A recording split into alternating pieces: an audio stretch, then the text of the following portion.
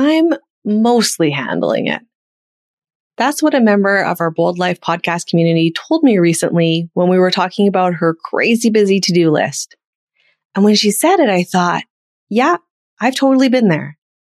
Looking like you've got it all together on the outside, juggling a million responsibilities.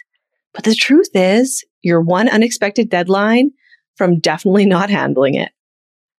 On today's episode, I'll share my own story of how I had it all together on the outside, but was barely keeping it together on the inside, and why I started paying closer attention to what I was doing with my free time when I burnt myself out. Because work wasn't my only problem. Stick around and I'll share how you can make time to check something off your bucket list like I am. Okay, let's dive in. I'm Dr. Nicole Byers, clinical psychologist and neuroscience nerd, and you're listening to the Bold Life Podcast, the podcast for ambitious overachievers and recovering perfectionists who feel stretched thin and overwhelmed trying to do it all. As a recovering perfectionist with big career goals, I know how frustrating it can feel to never have enough time in your day, or to endlessly procrastinate because you lack the confidence to take action. I've spent years understanding how our brains work and the mental habits that get in our way. Each week, I'll share actionable strategies and guest interviews to help you get relief from your to-do list, build your confidence, and reach your goals. If you want to learn how to thrive both at home and at work, you're in the right place.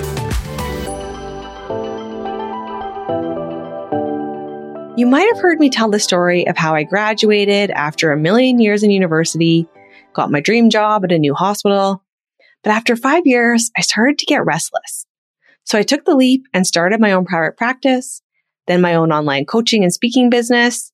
And it was just that easy. And now I sit on the beach all day with my pina coladas.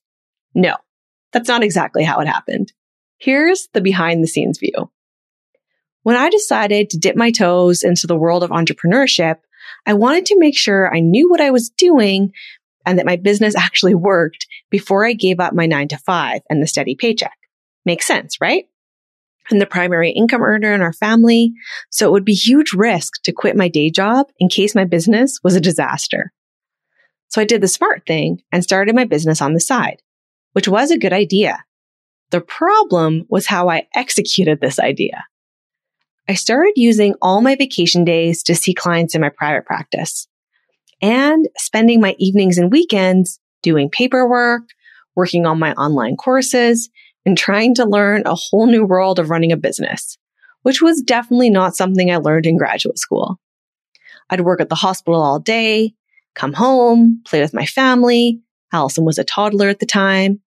And then after she went to bed, I'd go down into our basement where I had a desk squeezed in the corner of all the toys, and I'd work for a few more hours. Yeah, you guessed it. I was burning the candle at both ends and knew it was a problem. So I cut back to part-time at the hospital. Do you think I took those extra 2 days a week I now had off to focus on things that refueled my mind, body, and spirit? No, I did not. As a recovering perfectionist, overachiever, and a bit of a workaholic, I just used that time for more work. Eventually, after it got to the point where my brain was in such decision fatigue, I was having to ask my 2-year-old for business advice, I realized I needed to get my schedule under control. And I used all the strategies I know about how our brains work and the neuroscience of success to get my to-do list reined in at work, set up boundaries so I wasn't working 24/7, and that was all really good. But I still felt stressed out. I was working way less, back to a normal schedule, but I'd come home, hang out with my family, do some chores in the evening, and by the time I went to bed, I wasn't feeling refreshed. Taking breaks wasn't enough because breaks and time away from work is only part of burnout prevention for busy perfectionists like me. To truly refuel your body and mind, that time off needs to be filled with things that recharge you. I wasn't doing that. I was filling my time with housework. I wasn't opening my laptop in the evening, but I just made a giant to-do list at home instead. This overachiever cycle is a tough nut to crack, let me tell you. I'd get home and be busy all night. I would help with dinner, play with Allison, squeeze in some exercise, put her to bed, then spend an hour or so tidying up before I went to bed. Zero surprise, I wasn't feeling relaxed or refreshed when my head hit the pillow. Those productivity pitfalls that we develop at work as high achievers and perfectionists don't magically go away when we get home. And it's pretty common if you're busy all day at work to be busy all night and all weekend too. And usually that free time busyness is filled with things we feel like we should do. Chores, errands, helping your kids or spouse with their stuff, tidying the endless mess at home, getting ready for next week. And it's not relaxing or refreshing. When I figured out I was making the same productivity mistakes at home as I had been making at work, I pulled out my productivity power-up system that was helping me take control of my time and energy at work, and I put those strategies into place at home too.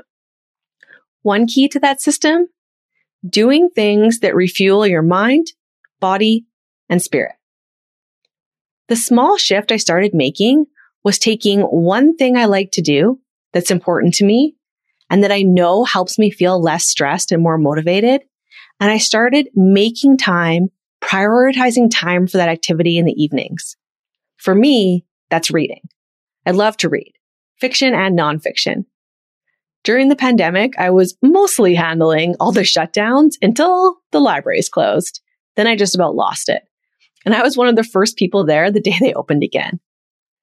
So I started making time to read most days. Not every day, life happens. But instead of spending that hour tidying up Allison's toys after she goes to bed, which is busy work, by the way, because it stresses me out and it doesn't take me closer to my goals. All that tidying does is create temporary order until tomorrow when she wakes up and pulls out all those toys again. So instead of getting pulled into a busy work trap in the evenings, I made a point of getting whatever novel I was reading and spending 30 to 60 minutes with it before bed. Here's what I've noticed.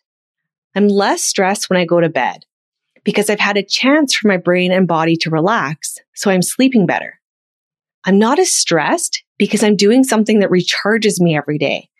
So I'm not stressed that I'm struggling to find me time in my busy life. And I'm actually on track to check something off my bucket list that I thought I'd have to wait until I retired to have the time to do. Reading 50 books in a year. I wasn't actually trying to reach this goal this year, but when I started prioritizing reading earlier this year, I started taking a picture of each book I read. And by mid-July, I'd read 26 books. Really read them too. No audiobooks while I multitask with 30 other things. I sat down and read the book. Paper copies, most of them from the library. I know reading might not be your thing, but there will be something that fills you up like that. Something that refuels your energy and motivation. And that's what we want to make time for every day. So, how do you make this happen in your life? Step number 1. Decide what you want to do for your time. For me, it's reading. For you, it might be 30 minutes of your favorite show, or a craft project, or knitting, or taking your dog for a walk. Pick your thing. Step number 2. Leave blank space in your schedule after work too. If your to-do list is packed until you go to bed, your brain has no time to recharge. Leave space at the end of your day. And step number 3, get started. Use that time for you, just for you. And when that inner critic jumps in to tell you that you should be doing something more productive, remind your brain that you can't save the world if you're burnt out. You're worth the time to invest in yourself. This episode is brought to you by my free workbook, Your Insider's Guide to Stop Procrastinating. In this workbook, I'll share 5 questions and 4 simple strategies you can start using today to get out of that cycle of waiting for the perfect time to start and hesitating to take action towards your goals. Head on over to drnicolebyers.com/stop procrastinating to get your copy. That's drnicolebyers.com/stop procrastinating. I'll put the link in the show notes too. Remember, you can overschedule your free time too. If you're a bit of an overachiever or recovering perfectionist like me, those habits of cramming your to-do list with a billion things can spill over from your work life to your free time. which means your brain is always going and doesn't get a chance to recharge. Start leaving blank space in your evenings and weekends for things you love to do. Just a few minutes a day on something that fills you up and that's just for you can do wonders for your energy and motivation. Okay, thanks for listening. I'm Dr. Nicole Byers, and this is the Bold Life Podcast.